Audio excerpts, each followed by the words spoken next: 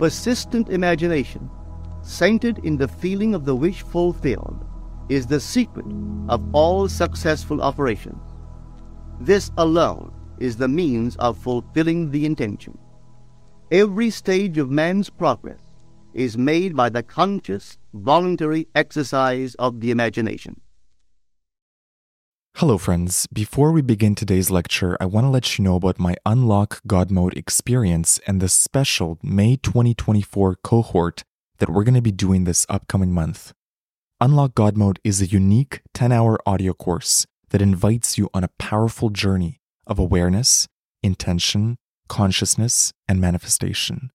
Inside the course, you'll be taught powerful tools and manifestation frameworks to help you unlock the next level of your reality, uplevel your creation skills, deepen your relationship with yourself, and develop a limitless mind, and also tap into absolute faith and trust in the divine. We are about to begin the May 2024 Unlock God Mode cohort. So for anyone who joins Unlock God Mode this week, you will be added to the May 2024 group coaching calls. These are bonus weekly group calls with me and other members of the group, and I'll only be doing them this May. Also, as a bonus, for those that join this week, you'll receive a one-on-one personal coaching call with me to help you with any challenges or goals that you have. So head over to unlockgodmode.xyz or use the link in the show notes to lock in your spot in the Unlock God Mode experience. For those that join, this will be an extraordinary, life-changing, transformative experience for you, and I'm so excited to have you in the group. I hope to see you inside the course, and now, enjoy this episode.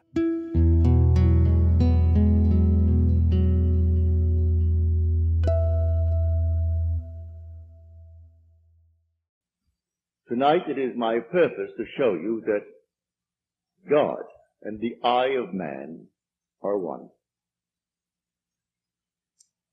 When you say I am, that is the God of Scripture.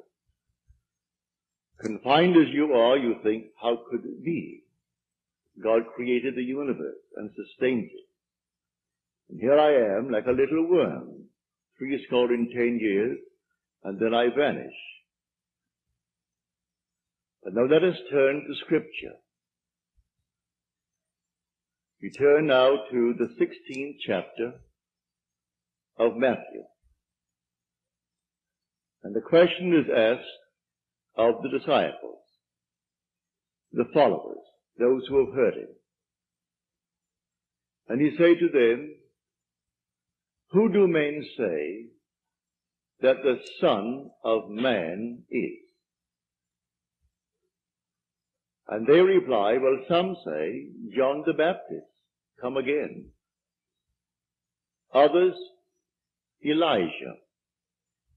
Others, Jeremiah, or one of the prophets. And then he said to them, but who do you say that I am? And the spokesman called Peter answered and said, thou art the Christ, the Son of the living God. And he said to him, blessed art thou, Simon Bar-Jonah, for flesh and blood could not have told you this, but my Father who is in heaven. So here he equates the Son of Man with the eye of man, not the organ that sees or through which you see, but your sense of awareness that I am this, when you are aware of being, your consciousness, your human imagination. So he equates the two, the Son of Man spoken of in the Old Testament and brought forward into the New is nothing more than the I of man. And he calls it the Christ, and defines Christ as the Son of God. Now we find Christ being defined in the New Testament as the power of God and the wisdom of God. So the I of man is the power of God. and the wisdom of God. If man does not know it, well, then he will not exercise that power. He will not exercise that wisdom. So tonight I am trying to persuade you that when you say I, before you say anything, that is the power and the wisdom of God. You can't separate the power of God and the wisdom of God from God. So you will say in the end, I and my Father are one, for he is called the Son of God. Now we are called upon to test this, if it be true. Can we test it? I hope you'll put it to the test. When I tell you that your own wonderful I amness is God, though prior to that you believe that you are little something, moving across the earth for a few years, 70 years, and then you will vanish, in the hope of some restoration, but a hope, no assurance. Well, now I'm going to tell you that you really are God. Your own wonderful consciousness, your human imagination, that is the God of Scripture. And there is no other God. Imprisoned as you are in these bodies of flesh, you did it for a purpose.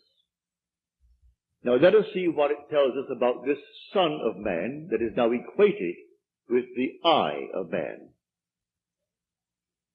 No one has ever ascended into heaven but he who descended from heaven, the Son of Man.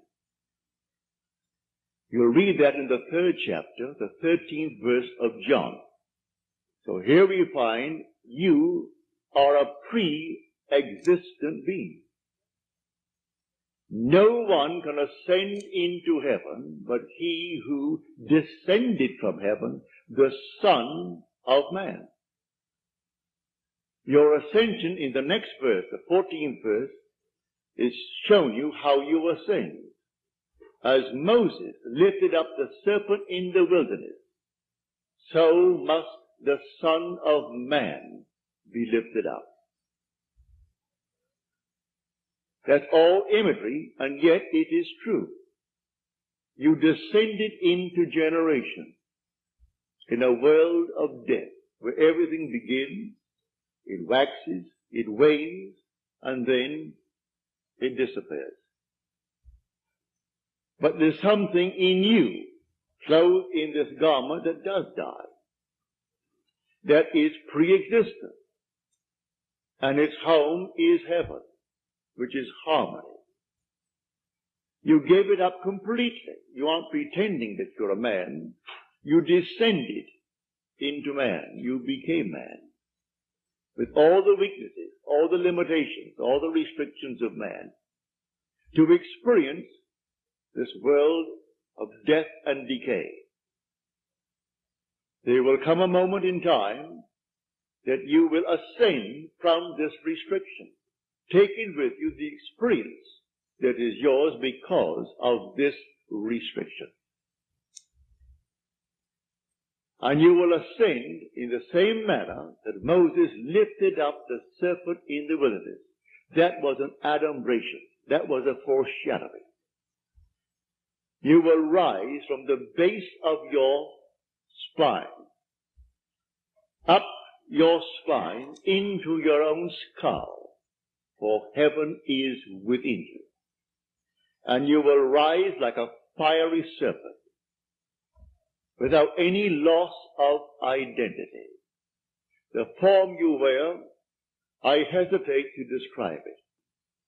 I will tell you that your face is human, your hands are human, your voice is human, but do not ask me to describe the body that you wear. It's infinite power, infinite wisdom, and yet it is a form. You are that fiery being that descended, not because of anything that was wrong when you descended. The fall is not because of any mistake on our part. It's a predetermined plan to come down into the world of death and decay and overcome it. If coming down, wearing these garments, we knew who we were, pretending that we were men, we could not accomplish it. Any more than an actor on the stage, pretending that he is Hamlet,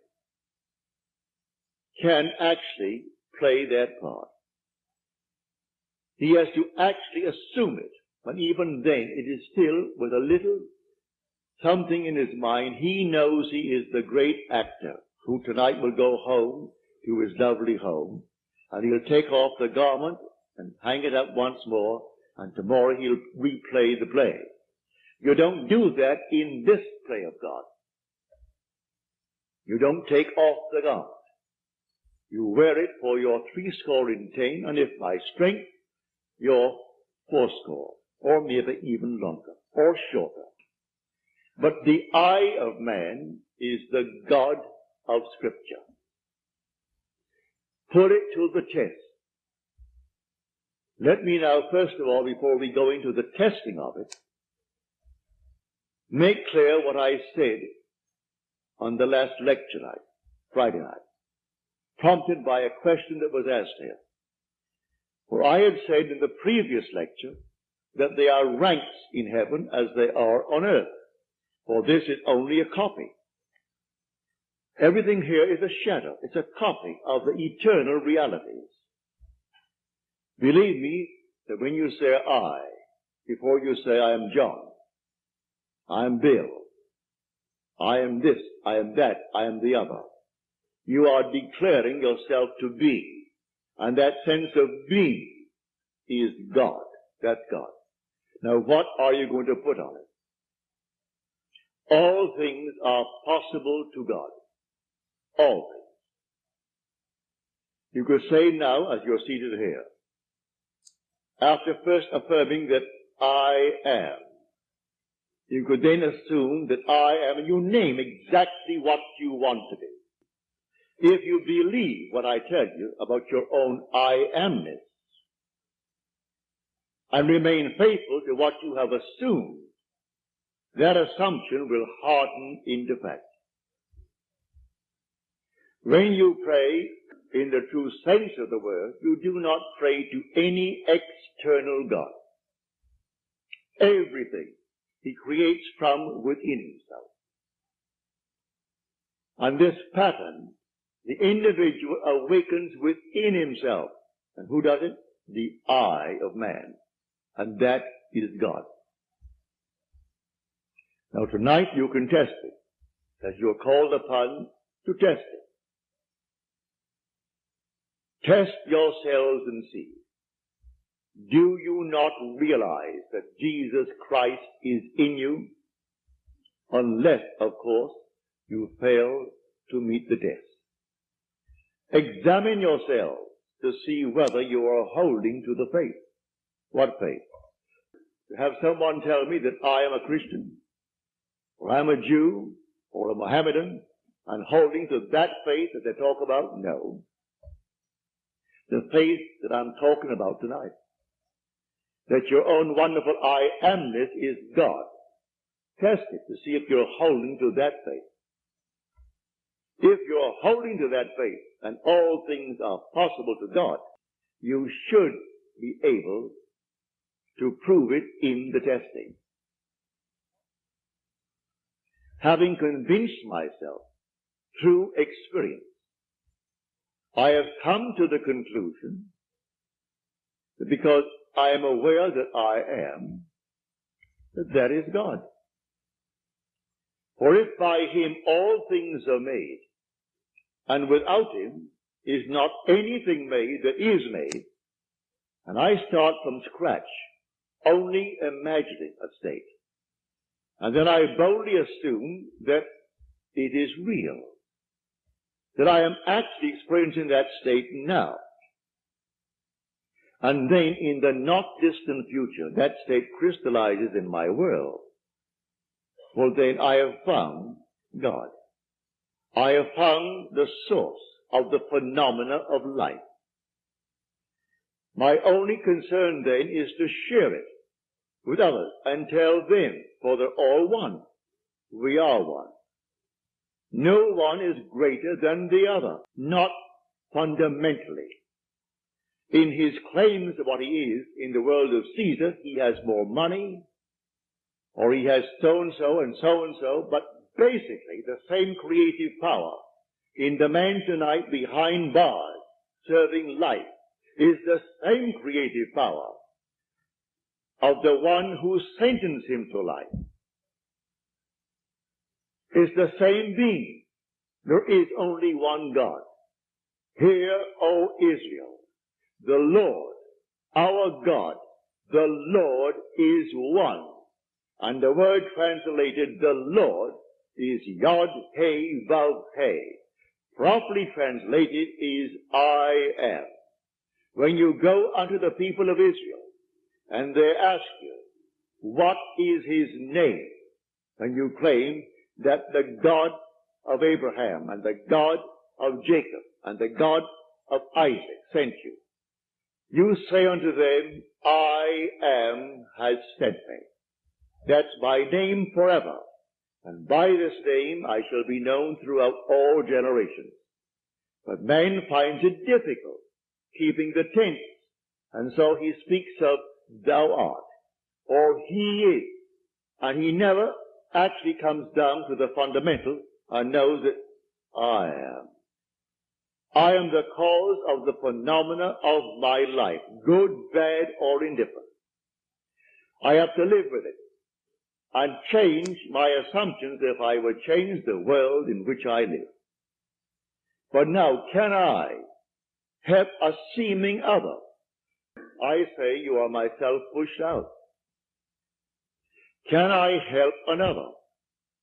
Yes, because there's only one. If your request of me comes within the framework of the golden rule, something that I would like done to me, then I can willingly help you. If you ask of me that which does not come within the frame of the golden rule, do not ask it of me. I grant you complete freedom to go elsewhere and go to anyone who will tell you they can do it in spite of what he said. Go ahead. But if anyone asks of me any request, all that I do is this. It's so simple. We are told in Scripture, whatever we ask of him, knowing that he hears it, it shall be done for us. If we know he hears it. Well, can you imagine you seated here on the surface of your being, a rational being, knowing something that the depth of your own being that encompasses you doesn't know? So you know, and you think, well, he doesn't know. Well, read that in the story of Ezekiel. You'll read it in the 38th chapter. And these are the elders of Israel that went into the dark room. And they are carving on the walls all gruesome things. And they said within themselves, the Lord does not see us. And the Lord is speaking to his prophet Ezekiel. And he said, the elders of Israel say that I do not see them. And watch what they're doing, making all these abominable things within the great cavern. They will all reap them. Because I see everything that the elders of Israel see. But they think because it's dark and it's a cavern, no one knows what he's doing. That God doesn't know it. I've said time and again, there is no fiction in this world. When you pray, go within and close the door of the senses. Deny all that seems so obvious. And your Father who is within will reward you openly. But commune with self, for you and the Father are one. So you commune with self. And what does he tell you? exactly what was asked of you. He heard it, and he has all the ways and means that you on the surface of your being know not of. He will do it. You can ask anything of one if it comes within the framework of his code of ethics. Don't ask anyone who knows how to pray something that does not come within his golden rule. Do unto others as you would have them do unto you. Just as simple as that. And most of the requests would come within that rule. And so you simply hear it. And then you drop it completely. And in the depths of your own being, you're still hearing it. And the Father knows all means, all ways. And so he singles out the best way to externalize it. You've been listening to the Manifest with Neville Goddard podcast. I hope you enjoyed this episode. Please follow the podcast on Spotify and Apple to receive future lectures. And visit NevilleDaily.com to join the free Neville Goddard newsletter. And if you have a moment, please rate the podcast. Before you go, I want to ask you a question. Are you ready to fundamentally transform your reality and upgrade your consciousness? If so, join the in-depth immersive audio course Unlock God Mode, a guide to upgrade your consciousness to greater wealth, love, and success. This course is an in-depth exploration of your reality, a chance for you to get 30 mental upgrades, one lesson a day for 30 days that will shift your reality, upgrade your consciousness, dissolve limiting beliefs, and unlock the God mode of your personal reality. Each lesson is 15 to 30 minutes long and will guide you day by day on how to implement and test your creative power. If you're someone who wants to see real-world results with manifestation and the power of the mind, this course is designed for you. For a limited time, you can get a special discount by using the promo code GRATITUDE. Head over to unlockgodmode.xyz or use the link in the show notes. I hope you join me in this unique experience. Thank you for listening, and I'll see you in the next episode.